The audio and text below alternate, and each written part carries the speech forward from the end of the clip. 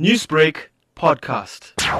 Late yesterday afternoon, paramedics and emergency services responded to the road between Kokstad and Matatiele in southern KZN, where there had been a crash involving a minibus and a car. Paramedics arrived on scene and found that both vehicles were engulfed by flames following the collision. Paramedics treated a total of 20 patients at the scene. Sadly, one person had sustained fatal injuries as a result of the crash. Paramedics worked well into the night to treat all the patients and transport them through to local health institutions for continued medical care. You mentioned that the vehicles were engulfed by flames.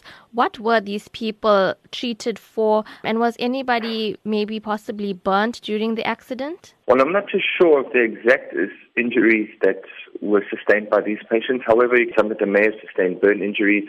Also, considering it was a crash, we might have had patients with broken bones and lacerations, possible soft tissue injuries. And the paramedics did work. The area does get quite cold in the evening, so that was one of the problems the paramedics themselves were battling with, is to keep these patients warm as it went into the evening. However, paramedics worked together and did a sterling job of managing to treat all these patients and transport them through to hospital for continued medical care. Newsbreak, Lotus FM, powered by SABC News.